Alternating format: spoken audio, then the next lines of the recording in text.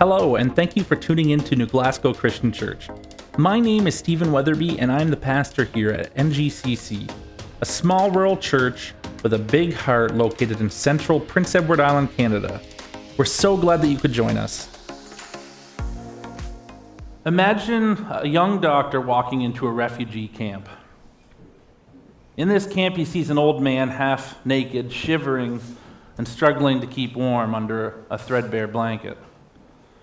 The doctor looks closer at the blanket and sees that it's filthy. It's smeared with dirt and it's probably ridden with disease. In horror, the doctor rips the blanket off the old man and says, "What are you doing? Don't you know that blanket will make you sick?" Then he walks off and says, "My job is done here." But has he actually done anything for this old man? And can we blame him? Can we blame the old man for picking up this blanket as soon as the doctor walks away? It's so easy to point out what someone else is doing wrong. In fact, I consider myself to be an expert at seeing flaws and imperfections, at least in others. I've always had a passion for theology all through school, and I've never found it hard to identify something that I think is incorrect or bad theology, because that's easy. It's easy to see a problem. It's easy to call it out, to point and say, "That isn't right, you're wrong." Anyone can do that. But the truth is that, like the refugee with the disease-ridden blanket, it does little good to attack false theology if we don't do anything about it, other than to tell someone that they're wrong. C.S. Lewis says that all sin's pleasures begin as good desires corrupted.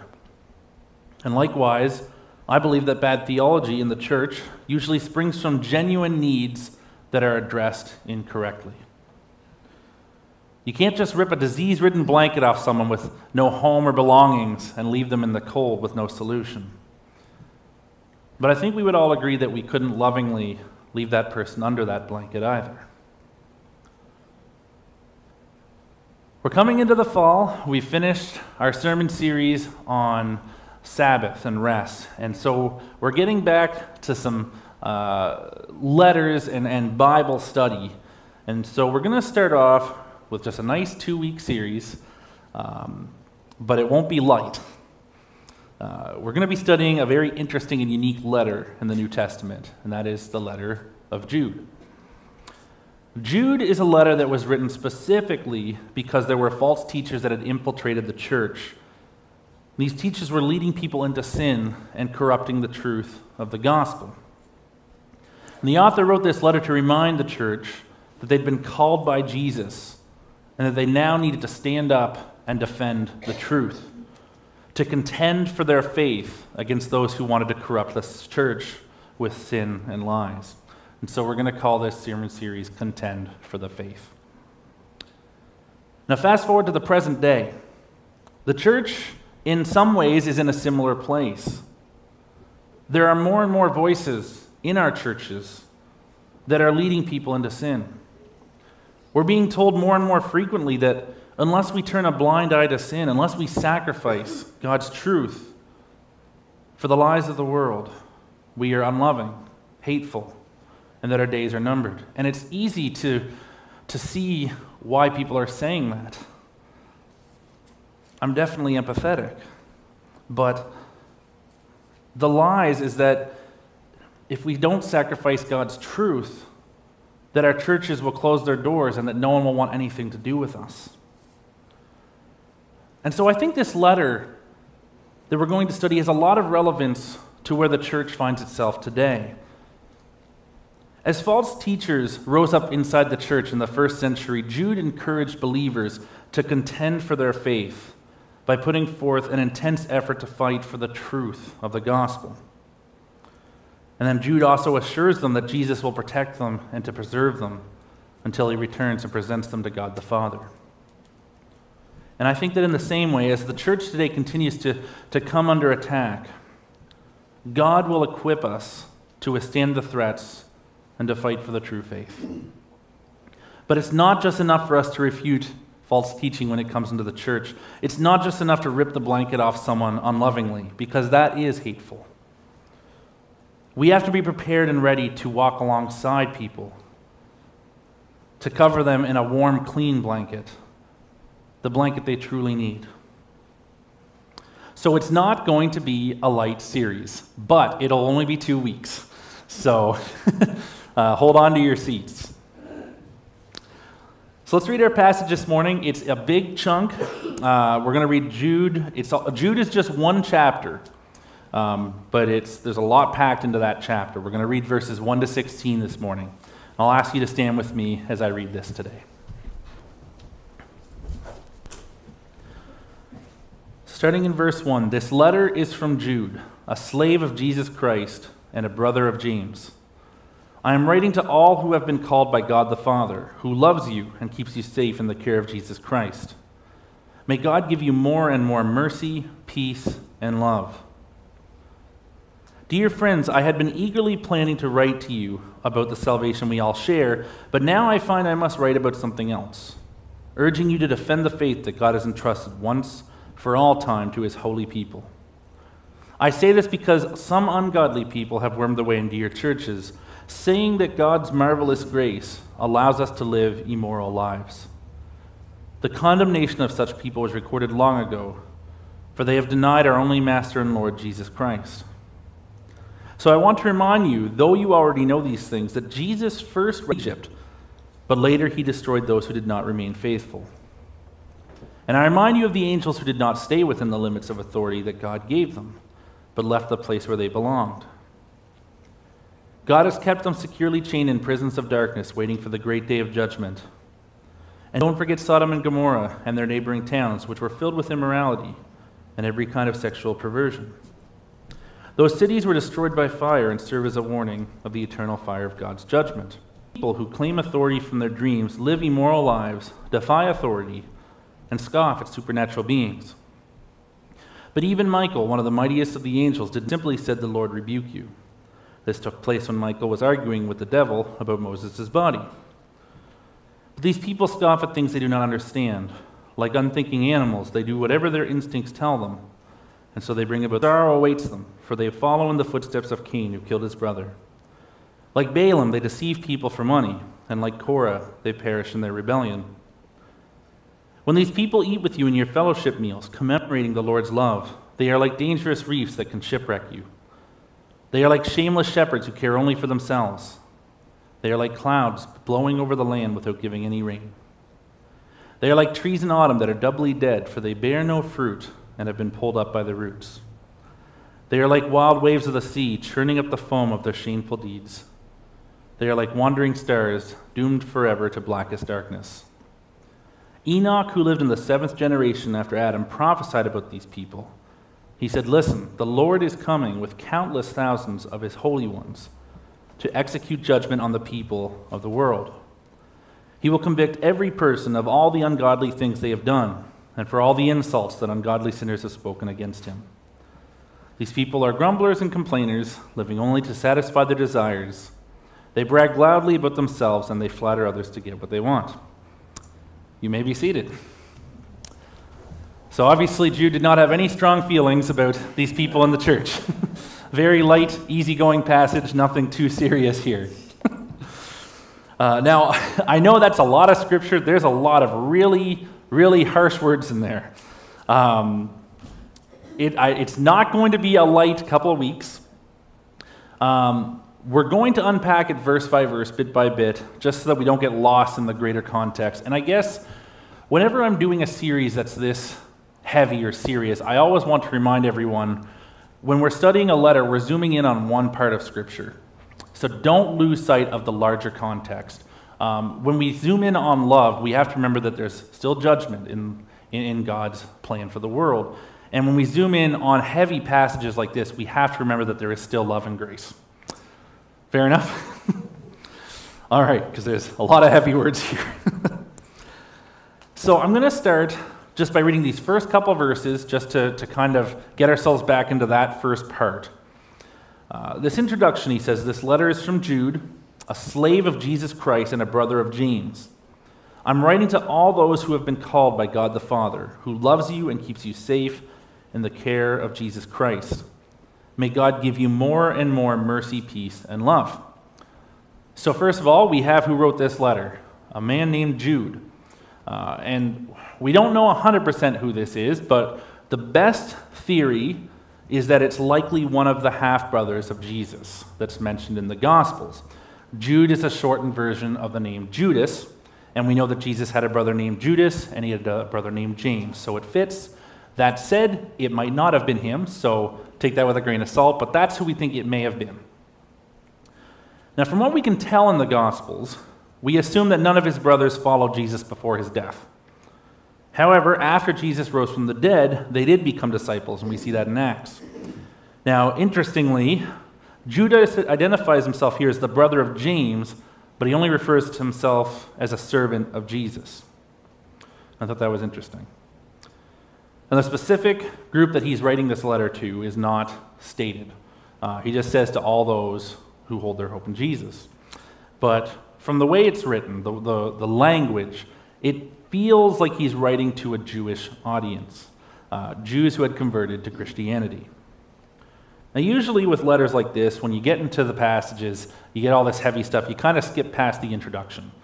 But in Jude's opening statements, in this first verse, he reminds his readers of three powerful truths. And I think, as we're studying such harsh, heavy material, it's important to remind ourselves of these truths before we go in, because it's important, it's central to everything that we believe.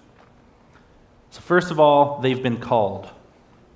In this context, he's talking about God's calling of people to himself as followers of Christ. We have been called to be followers of Jesus. Second, they are loved by God the Father. And third, they are kept safe in the care of Jesus. And some translations say they are kept for Jesus.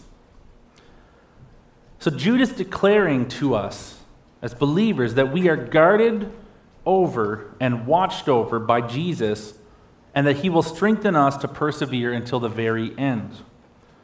That's his opening statements to his readers, and as we'll see, that's very important for them to know. It gives them courage in the face of what they are looking at. So I think that's important for us to know as well, is that we as the church are guarded and watched over by Jesus himself, and that he is giving us strength to fight and persevere until the end. And the second thing here that I want us to focus on just as much as all the rest of these verses today is his prayer, may God give you more and more mercy, peace, and love. Before he says all those harsh, hard, heavy things, he says, may God give you more mercy, peace, and love. Keep those three things in your mind as we study this passage. It keeps us centered and keeps us from going too far down the rabbit hole of chasing bad theology. So I'm going to start reading in verses 3 to 7. He says, "Dear friends, I have been eagerly planning to write to you about the salvation we all share, but now I find I must write about something else, urging you to defend the faith that God has entrusted once and for all to his holy people. I say this because some ungodly people have wormed their way into your churches, saying that God's marvelous grace allows us to live immoral lives. The condemnation of such people was recorded long ago, for they have denied our only Master and Lord, Jesus Christ. So I want to remind you, though you already know this, that Jesus first rescued the nation of Israel from Egypt, but later he destroyed those who did not remain faithful. And I remind you of the angels who did not stay within the limits of authority that God gave them, but left the place where they belonged. God has kept them securely chained in prisons of darkness, waiting for the great day of judgment. And don't forget Sodom and Gomorrah and their neighboring towns, which were filled with immorality and every kind of sexual perversion. Those cities were destroyed by fire and serve as a warning of the eternal fire of God's judgment." So, Jude had this big plan to write this letter about their common salvation in Jesus, but something must have happened. We don't know what it was, but something came up, something to do with false teachers in the church, that compelled him to write a quick and fast letter, just one chapter. He had to get something on paper and fire it off to them as quick as he could. So something was actively happening in this group that he was writing to. So he writes this fast letter urging them to contend for the faith, which means to struggle for or to fight for. Now, because these teachers had infiltrated the church who were teaching them these wrong things, he urges them to put forth this intense effort to fight for the truth of the faith. Now, one interesting thing here is that, except for a couple alluding statements, he doesn't call out specifically the teachings that they're spreading. Instead, he points to the way that these people are living their lives, and that their moral compromise is a direct indication of the wrong teaching and theology that they're holding to. So first of all, he says that they say that God's marvelous grace allows us to live immoral lives. And so these false teachers were corrupting the truth of God's grace by turning grace into a free pass, an opportunity to sin and do whatever you want. And I think there's a form of that teaching that still exists today. There's this idea that we're already forgiven by God, and so we can do whatever we want because God will just forgive us. So it doesn't really matter what we do. The mantra, "I am free in Christ," can be distorted into the idea that we're free to sin and afterwards play the grace card to cover ourselves. But that is not the purpose of God's grace. In reality, it's a denial and a rejection of Jesus' teachings and authority. Now, moving on, Judas warns them to keep away from those beliefs, those teachings, and those practices by giving a series of illustrations, some from the Old Testament and some were from Jewish traditions. So as I read some of those stories that he kind of cites as common knowledge probably did not ring a bell to any of you, even if you've been in the church your whole life. That's because they're not in the Bible. Now, in these examples he gives, Jude reminds his readers about people who rebelled against God's authority and received his justice in response. The first story is about how God delivered his people from Egypt, but then destroyed those who did not believe. In Numbers 14, the newly delivered Israelites start to grumble about God and his plan, and that they're wandering around the desert. And they plan on committing a mutiny against Moses to replace him so that they can go back to Egypt and slavery. Now, God intervened before they could stone Moses and the other leaders to death. And in response to their rebellion, God declared that anyone above the age of 20 would die in the wilderness and not enter the promised land. And that's when they're wandering around. They never get to go in. Punishment. Now, that doesn't mean that we're not covered by grace, but it does mean that now that we're saved, we were supposed to be changed. Doesn't mean we never fall, but it doesn't mean we celebrate the way we used to live. Verses 8 to 16.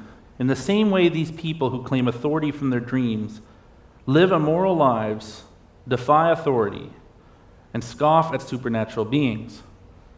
But even Michael, one of the mightiest of the angels, did not dare accuse the devil of blasphemy, but simply said, "The Lord rebuke you."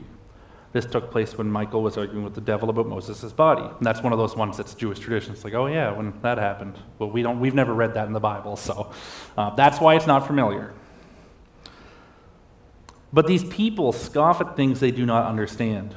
Like unthinking animals, they do whatever their instincts tell them, and so they bring about their own destruction.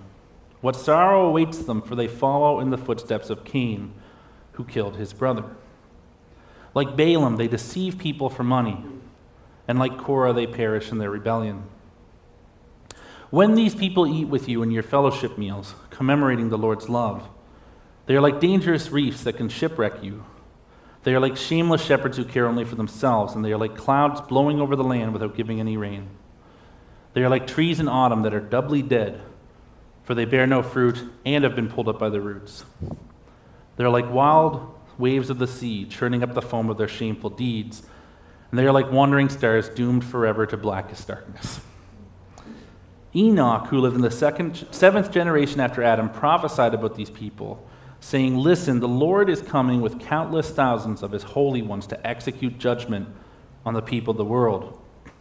He will convict every person of all the ungodly things they have done, and for all the insults that ungodly sinners have spoken against him." These people are grumblers and complainers, living only to satisfy their desires. They brag loudly about themselves and they flatter others to get what they want.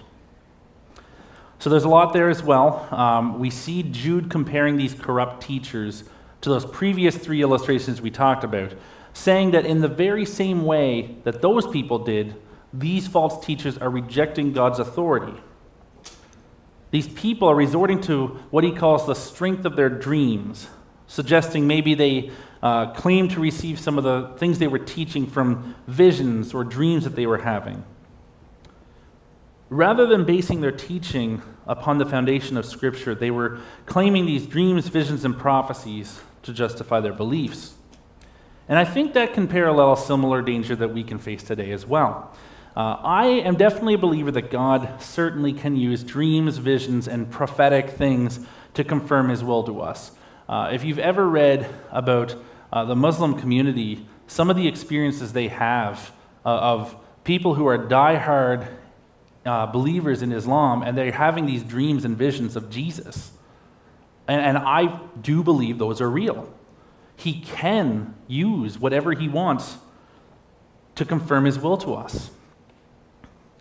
But too often, people share God's message to them through these visions, dreams, and prophetic words that don't line up with Scripture. They kind of evaluate their visions or their words from God as coming from above or a higher place or authority than Scripture itself. And that's a dangerous practice, and it can become abusive. That's usually the start of cults, where we almost worship a person and their prophetic visions over Scripture. So not to dismiss that mode of God speaking to us, but we have to be careful. Now moving on to these words in verse 8, about that part that we talked about, the angel Michael and Moses' body. That's not in the Bible. As we said, it comes from something called the Testament of Moses. It's an extra-biblical writing, not something familiar to us, but in the first century, it was a well-known Jewish writing. And so while it's not Scripture, it would have been a very familiar story to the people reading this letter. They would have said, oh yeah, okay, when that happened. In verses 14 to 15, John concludes this section of his letter, a book called First Enoch, to make his point. I won't talk about these extra biblical writings too much, but I'll talk about his point, which is this. As believers, we are to fight for and defend the truth of our faith. For a couple more minutes, now that we've studied these verses about how to apply them to us and to our lives and to our setting. Given our setting, the world we're in, the place we're planted, what should we take away from these verses and apply to our lives today? First of all, we are called by God to defend the faith. Now, I want to be clear, that does not mean we're meant to go to war with the culture or the people around us outside the church who disagree with us. This is not talking about the world. This passage is very specifically talking about false teaching inside the churches. People who come in and try to twist the truth, who try to say, hey, that sin's actually okay, or hey, if we overlook these couple things, it'll make things a lot easier for us. Now to be clear, again, we're not here to judge those outside the church. That is not our job. And sometimes Christians make the mistake of thinking that our job is to judge the world. It's not. That is God's job. We don't have any part in that. But we absolutely do have a clear example in Scripture that shows that inside of the body, we absolutely do hold each other to account, both in regards to teaching and to sin. But we do it in love. Remember those first 3 verses. May God increase us in the love, peace, and mercy. The point is that inside the church, inside the body, we have to fight for the truth. God's word is truth.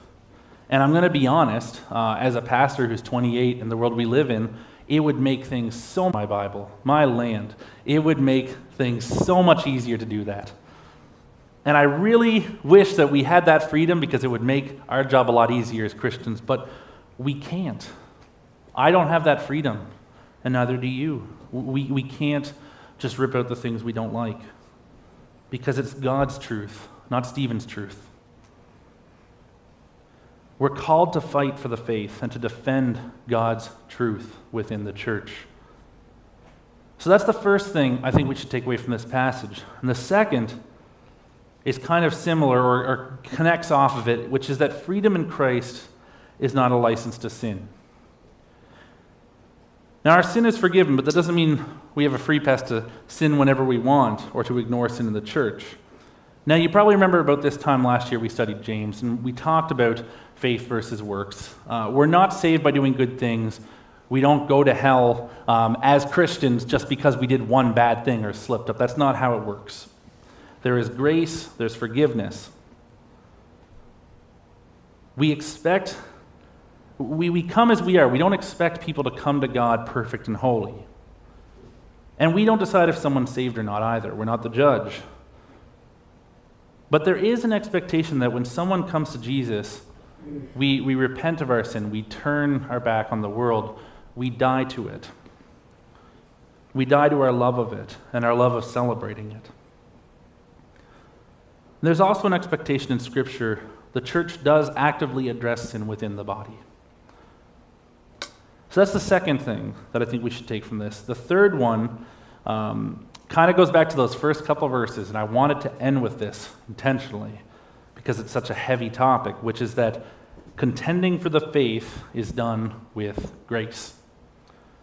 And I would argue this is just as important as the first 2 points. Like I said at the beginning, it's so easy for someone to come in and rip a filthy disease blanket off someone who is homeless and tell them it's bad for them. But it's a lot harder for someone to walk alongside them, explain with love and grace why they need to give up the blanket, and then help to wrap them up in a clean, warm, and new one. But that is what we are called to do. We're called to contend for the faith. But we're not just called to point things out and make people feel bad. We're called to love one another, and we have to remember that as well. So we're to do all of this with grace and mercy and love. So to conclude this morning, we must remember that as the church, we are constantly in a state of spiritual warfare.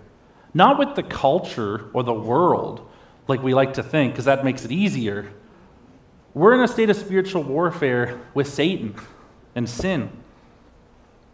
He wants to divide us. He wants the church to fail. He wants to cause us to fight among ourselves and turn our backs on God's truth. But remember that we're called by God to fight and contend for our faith, for the truth, to defend it. Even when it's not popular, when it's not the easy thing to do. But also remember we do so with love, grace, mercy, and compassion. So that is the first half of the letter to Jude. And next week we'll talk a little more about the how.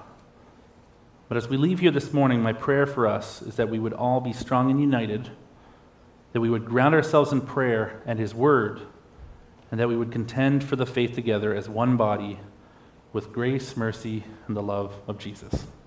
Let's close in prayer. Father God, I thank you so much that you have revealed yourself to us through your Word. I thank you so much for your truth. And I thank you so much, more than anything, for your grace and your forgiveness of sin. But also help us to be courageous and brave to stand for your truth within your church. It's in Jesus' name we pray. Amen. Thanks for tuning in. We hope that this week's teaching was a blessing and an encouragement to you. If you live in the New Glasgow area, we would love for you to come and join us for our Sunday gathering. For information on service times, location, and more, check out our website at ngcc.ca. You can also find us on Facebook and Twitter. Thanks for listening and have a great week.